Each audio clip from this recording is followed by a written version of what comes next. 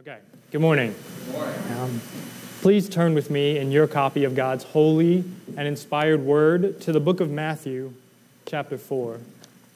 If you do not have a Bible that you can call your own, there should be a Bible under a chair somewhere near you, and Matthew chapter 4 can be found on page 759 in that chair Bible. As you turn there, let me pray to the Lord for strength and for help as we sit under His Word. O great God of everyone and everything, you are good and perfect in all that you do and in all that you are. And we ask for your help to understand your Word and that it may be clear to us. I pray this all in Jesus' name. Amen. In my final months as a student at ESU, I would hear a popular phrase from one particular student, and our topic of conversation would be me asking how this student was doing or how the weekend went. And the phrase that I heard was, "I'm just living my best life." And upon further listening, I discovered that this individual's definition of the best life was acting in a way that brought the most satisfaction regardless of the truth. Like blatantly rejecting the reality of the biological sex and gender that God had designed or assigned, and indulging in drunkenness and immorality. The list goes on and on. This person was actively pursuing a state of what they thought would bring them blessedness, happiness. But from what this student would share, life seemed filled with undesired drama and rather unpleasant emotions. The fact of the matter is that this world is corrupted, and the ultimate state of blessedness that this student was desperately searching for is not here, but in heaven. It is with God. It is not here on this earth. The best life that we all desire is not this one, not this side of heaven, so to speak. But there is a way that God has revealed to us that we, as His creatures, can live best our lives now. Can best live our lives now. I believe that our text today reveals the truth at how that is possible. So last week we looked at Matthew chapter 4, verses 23 through 24. And the driving force behind the book of Matthew is that Jesus is the Savior King that God promised to His people. We know this because God revealed Jesus to His people through prophets like Isaiah and Micah. And so in addition to fulfilling the prophecies, Jesus Christ displayed His saving reach to the heathen region of Galilee with the range of His service to those people.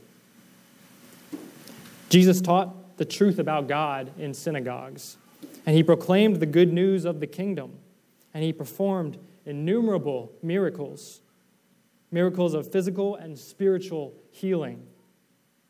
And this validated His message and identity. Jesus' message was one of hope to this world, and His identity is the only Son of God. Now, people were burdened by diseases, pains, demonic possessions, seizures, and paralysis. And these same conditions burden people today. And this is because of disobedience to the Creator, disobedience to God. It is sin. And even though mankind's rebellion or sin against God, his sin is against God, God is the one to initiate and orchestrate great rescue for His people. He paves the way of freedom from sin for His children. Yahweh God sent his only Son into the world to be the Savior and King of his people. And Jesus Christ saves by accepting God's punishment for the sin of those who believe in him. But not only that, he is the King of those who believe in him. And Jesus leads in loving submission to Yahweh, not rebellion. In our passage this morning, we will look at the wisdom, or living in respect to what is true, of the Savior King. And in Matthew, we will look at verses 25 through chapter 4, verses 25 through chapter 5, verse 3. And that will be our text. But we will read all of Matthew 4:23 to 5:12. And let us declare dependence upon God one more time as we ask him to help us as we look to his word. God, would you give us eyes to see and ears to hear? Would you glorify yourself and edify us through the reading of your word? So Matthew, under the inspiration of the Holy Spirit, writes and speaks with the same authority as if Jesus Christ were here speaking directly to us, saying, "And he went all throughout Galilee, teaching in the synagogues and proclaiming the gospel of the kingdom and healing every disease and every affliction among the people. So his fame spread throughout all Syria, and they brought him all the sick, those afflicted with various diseases and pains, those oppressed by demons, those having seizures and paralytics. And he healed them. And great crowds followed him from Galilee and the Decapolis, and from Jerusalem and Judea, and from beyond the Jordan." Chapter 5. Seeing the crowds, he went up on the mountain where he sat down. His disciples came to him, and he opened his mouth and taught them, saying, "Blessed are the poor in spirit, for theirs is the kingdom of heaven. Blessed are those who mourn, for they shall be comforted. Blessed are the meek, for they shall inherit the earth. Blessed are those who hunger and thirst for righteousness, for they shall be satisfied. Blessed are the merciful, for they shall receive mercy. Blessed are the pure in heart, for they shall see God. Blessed are the peacemakers, for they shall be called sons of God.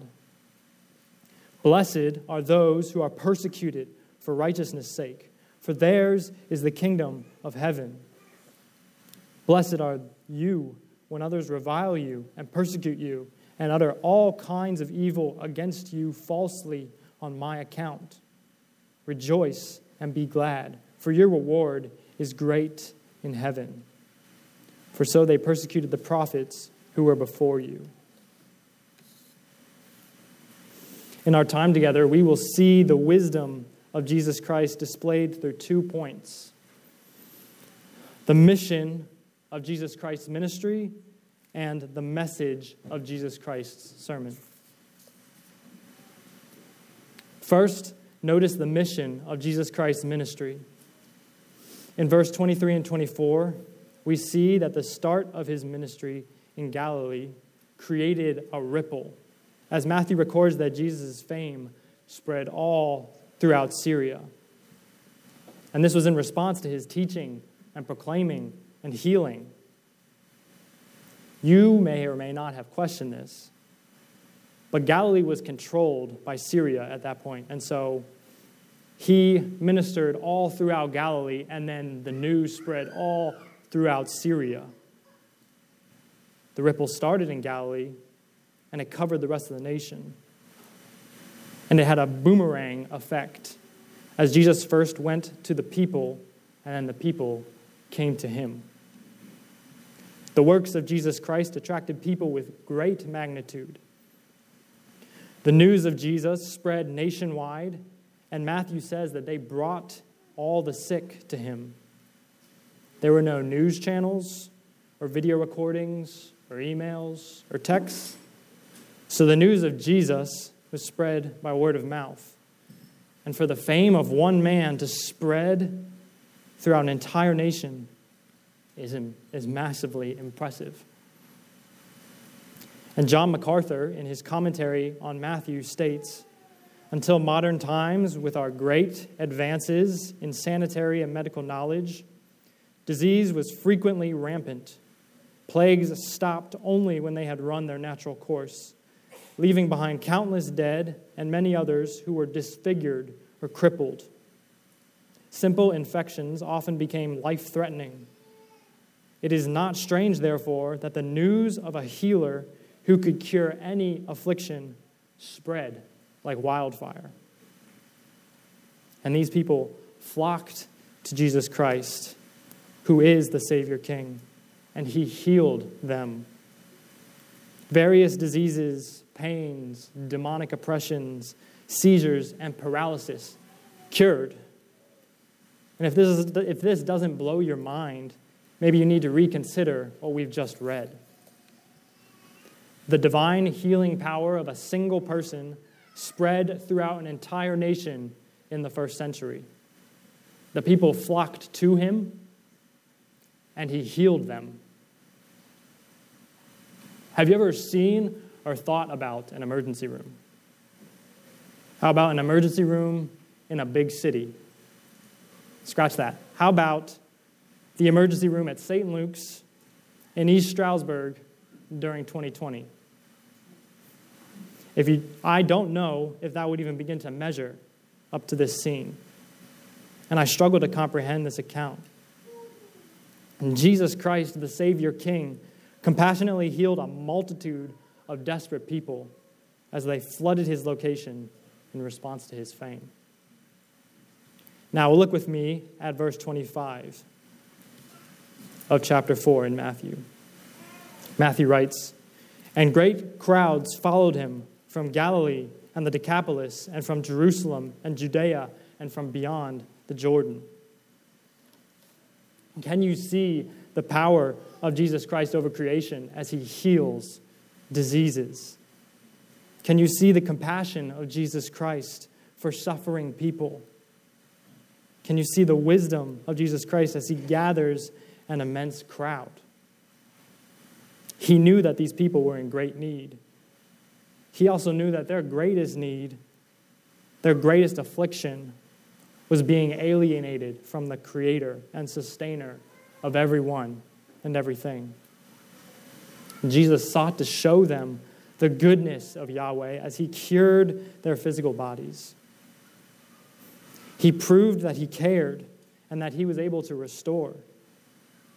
In doing so, his aim was to soften their hearts, to receive revival of their soul and reunion with the one who gave them life. In verse 25, Matthew tells us that great crowds followed him from Galilee and the Decapolis, and from Jerusalem and Judea, and from beyond the Jordan. Here we have a list of geographical locations before us, and it communicates more than the mere names of places. At this point, Galilee and the Decapolis, or 10 cities, were on the east of the Jordan River, and this area was known to be populated with Gentile or non-Jewish people, whereas the demographic of Jerusalem and Judea was heavily Jewish. And why is this significant? Because Yahweh God has always been in the business of displaying his glory to his creation, spreading the knowledge and goodness of himself. All the way back in Genesis, we read that the Jewish nation was made and chosen by Yahweh to be the vehicle or model nation to display his goodness, love, kindness, grace, mercy, and patience, so much more, to the rest of the world. We also know from history that Israel, the Jewish nation, failed repeatedly to be devoted to God.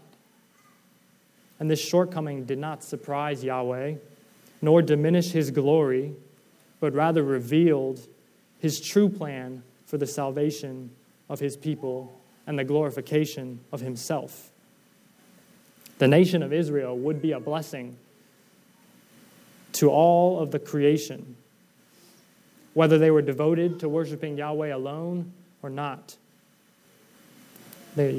God planned from before creation to glorify himself and gather a people to himself through the Savior King who arose from the Jewish people. And in our passage, we see Jesus Christ living in line with the reality of Yahweh. Matthew recorded Jesus glorifying and making Yahweh known to both Jews and Gentiles. The wisdom of the life of Jesus Christ is in his devotion to God, the Father, and making him known to the people. Yahweh is worth all praise and all honor from all men and every tribe and tongue. He is deserving of this praise simply for who he is and what he has done. What a glorious truth we have that Yahweh, our God, is not just the God of the Jews, but of every tribe and tongue. And in this passage, we see the mission of Jesus Christ calling people to worship Yahweh, the one true God. And what did Jesus do with the attendance and the attention of all these people? He taught them. He delivered truth to them. Read with me Matthew chapter 5, the first 12 verses. Again. Seeing the crowds, he went up on the mountain, and when he sat down, his disciples came to him. And he opened his mouth and taught them, saying, "Blessed are the poor in spirit, for theirs is the kingdom of heaven. Blessed are those who mourn, for they shall be comforted. Blessed are the meek, for they shall inherit the earth. Blessed are those who hunger and thirst for righteousness, for they shall be satisfied. Blessed are the merciful, for they shall receive mercy. Blessed are the pure in heart, for they shall see God. Blessed are the peacemakers, for they shall be called sons of God. And blessed are those who are persecuted for righteousness' sake, for theirs is the kingdom of heaven. And blessed are you when others revile and persecute you, and utter all kinds of evil against you falsely on my account. Rejoice and be glad, for your reward is great in heaven, for so they persecuted the prophets who were before you." Jesus Christ, the Savior King, displays his wisdom by using his life and divine abilities to call people to hear the truth preached. And this moves us to our second point, the message of Jesus Christ's sermon. As the large crowds focused on Jesus, the Savior King sees the crowds and responds. He relocates. Matthew records that his disciples came to him upon the mountain. And many of us assume that the disciples Matthew is referring to here are the 12 that Jesus selected to train for his mission. And these 12 would go on to join him in glorifying God and spreading the gospel of the kingdom. The Greek word that Matthew used for disciples could also be translated as learners or pupils. And this same word is used elsewhere in the Gospels to refer to these 12 men. So it is safe to say that Jesus began teaching after the 12 men came to him on the mountain. But I don't believe that they were the only ones present. There was a massive crowd from all over Syria that came to witness and be healed by Jesus. And they didn't just vanish. And so these crowds would have heard the message that Jesus was intentionally teaching to his disciples. So why Jesus relocated is important, as Matthew records that he went up on the mountain. Why would Jesus move away from the people that he called together by his ministry? This relocation is a valuable piece of nonverbal communication. After seeing the crowds, Jesus went up on the mountain. And Matthew is vague in regard to the exact geographical location of this mountain, and I think he is intentionally non-specific because he is seeking to reveal the essence of Jesus' content, not the specific location of his delivery. On this text, Charles Spurgeon wrote, "A crypt or a cavern would have been out of all character for this message, which was to be published upon the housetops and preached to every creature under heaven." The wisdom of a proper vantage point for the optimal acoustic effect and glory-filled aesthetics to match the message may have been evident. But there is much more to this mountain that Matthew speaks of. The Greek word that Matthew used for mountain here is the same word used in the Greek Old Testament for when Moses, or the liberator of Israel, went up on a mountain to receive the law from God. The mountain Moses climbed was where Yahweh communicated the 10 Commandments to Moses that he may give to the Jews. The 10 Commandments you may know of or have memorized.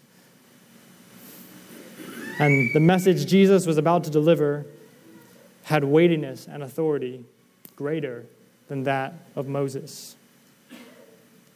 In Deuteronomy 18:15, we read that Yahweh promised to Moses that he would raise up a prophet like him. And Jesus is the one spoken of. Only Jesus would do far more than deliver God's people from slavery to the Egyptians. Jesus would free God's children from slavery to sin. All of this makes Jesus Christ the Savior of those who submit to him as King. Matthew intentionally mentioned the mountain to set up Jesus' sermon. And I believe Jesus uses the first sentence of his teaching to lay a foundation for the rest of his sermon. Look at Matthew chapter 5, verse 3.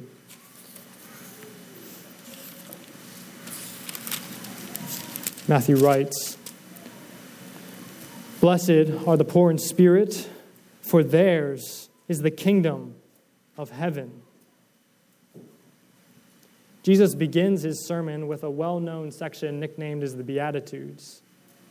And this nickname means supreme blessedness or happiness. That is something that we all crave.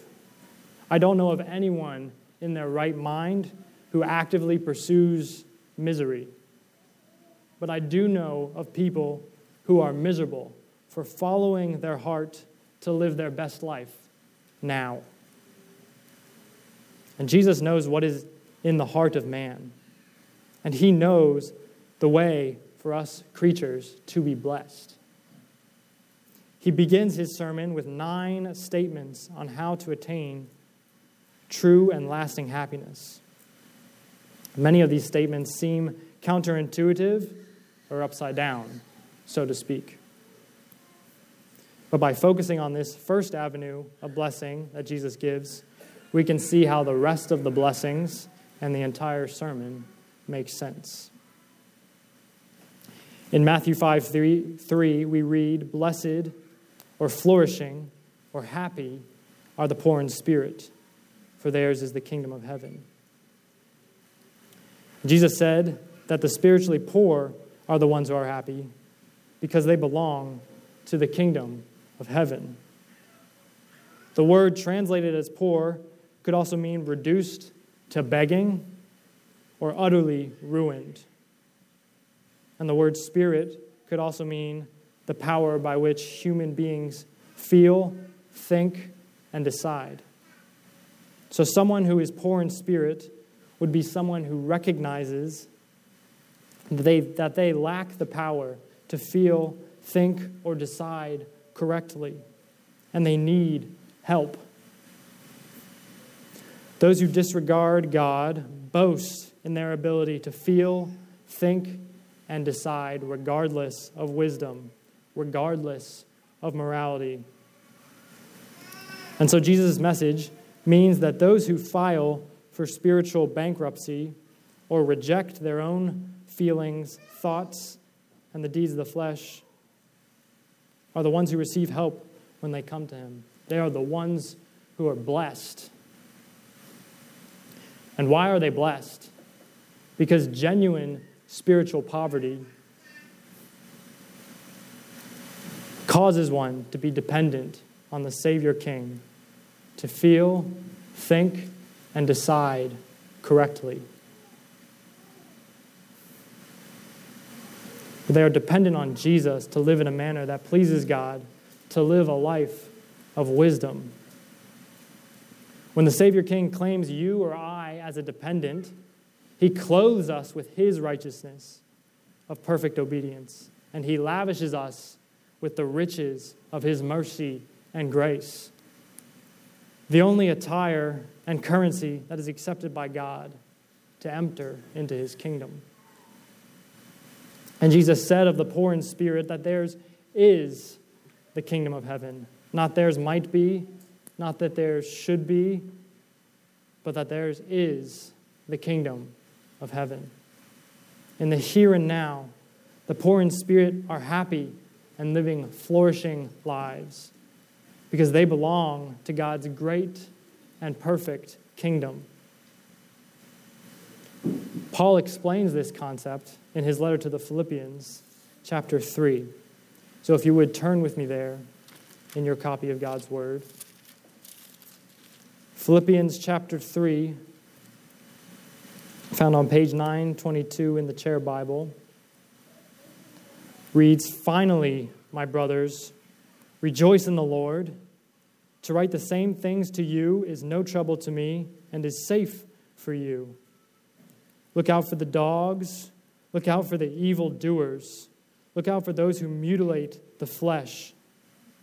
For we are the circumcision who worship the Spirit of God and glory in Christ Jesus and put no confidence in the flesh.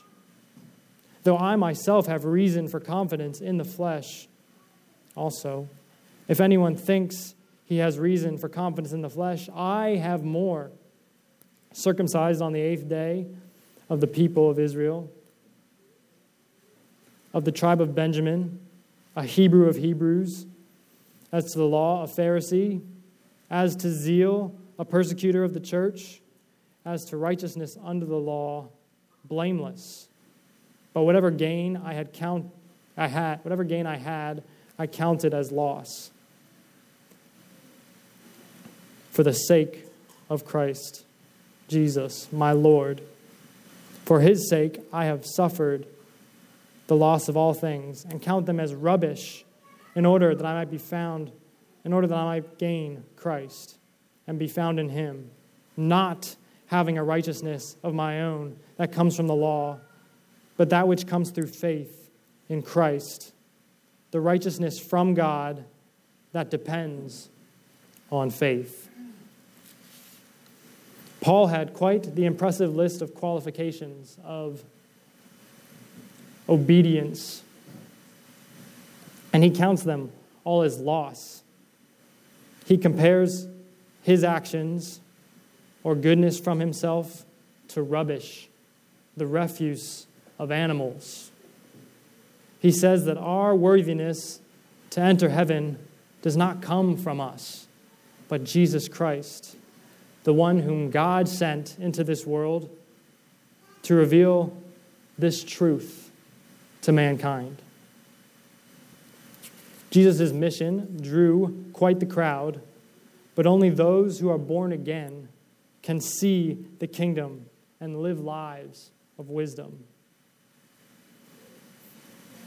These lives look, as a great American evangelist stated, the goal is not your best life now. The goal of life is conformity to Jesus Christ. The goal is usefulness to the kingdom. The goal is maintaining our fidelity, our faithfulness amidst a fallen and crooked world. We were made by God and we were made for God. True satisfaction is found in the God of the Scriptures. The best life is revealed by Yahweh in His Word.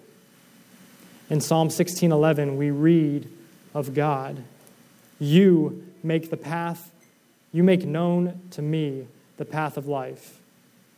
In your presence there is fullness of joy, and at your right hand there are pleasures forevermore. The happiness and pleasures of this world are fleeting. They are temporary. So where do you and I stand? Who is Jesus Christ to us personally? I do not mean the textbook knowledge that you may or may not be able to recite. I mean, do you know who Jesus is? Do you love Him for who He is and what He has done? Does that love motivate us to obey Him? The full Sermon on the Mount is not a to-do list to entry into God's kingdom, but it depicts the lives of those who trust in Jesus Christ as their Savior and their King. And they are truly blessed now and forevermore. If you are here today and you do not trust in Jesus Christ as your Savior and your King, I want to plead with you. Investigate who He is as the Bible reveals His life and His death and His resurrection and His ascension. Yahweh God will only allow those who are dependents of Jesus Christ to enter into His kingdom. Because Jesus Christ lived a life of perfect obedience. And Yahweh God must punish any and every act of disobedience, because Yahweh God is perfectly just. Jesus Christ accepted the wrath of God for the sins of those who believe in Him and trust in Him, that He died in their place. Jesus' blood covers all of our past and future acts of rebellion, as well as our present acts of rebellion. And after He rose from the dead, He ascended into heaven to advocate for us. Our good works do not earn us anything, not lasting happiness, not the approval of God, not entry into the kingdom. Our acts of obedience demonstrate our love for the one who did earn God's favor, and He accepted the result of our failure.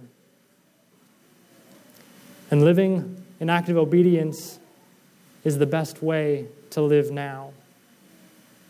If you are pursuing your best life now, you are not headed for heaven. You are headed for hell.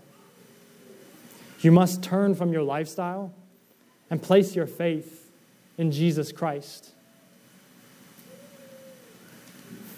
And if you're here today and you do trust Jesus Christ as your Savior and your King, we are blessed.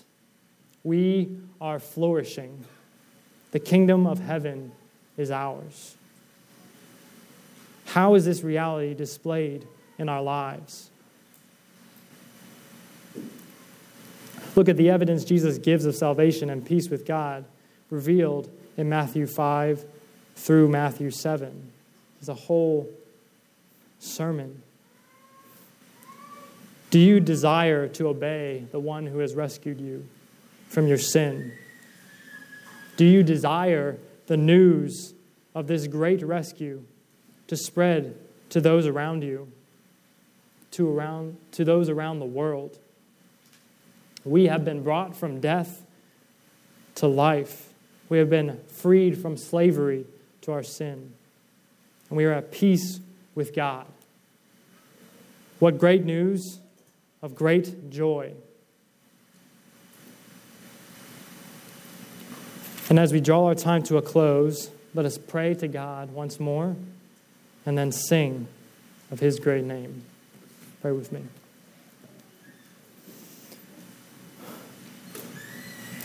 Father in heaven, holy is your name. You are God alone. And we thank you for sending Jesus Christ to fulfill your law on our behalf.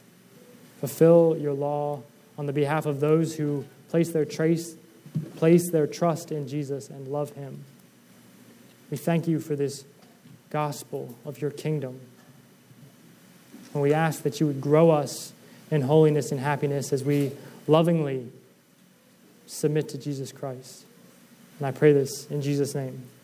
Amen. Please continue in worship with us. Would you please rise as we sing a song of response? Great is thy faithfulness.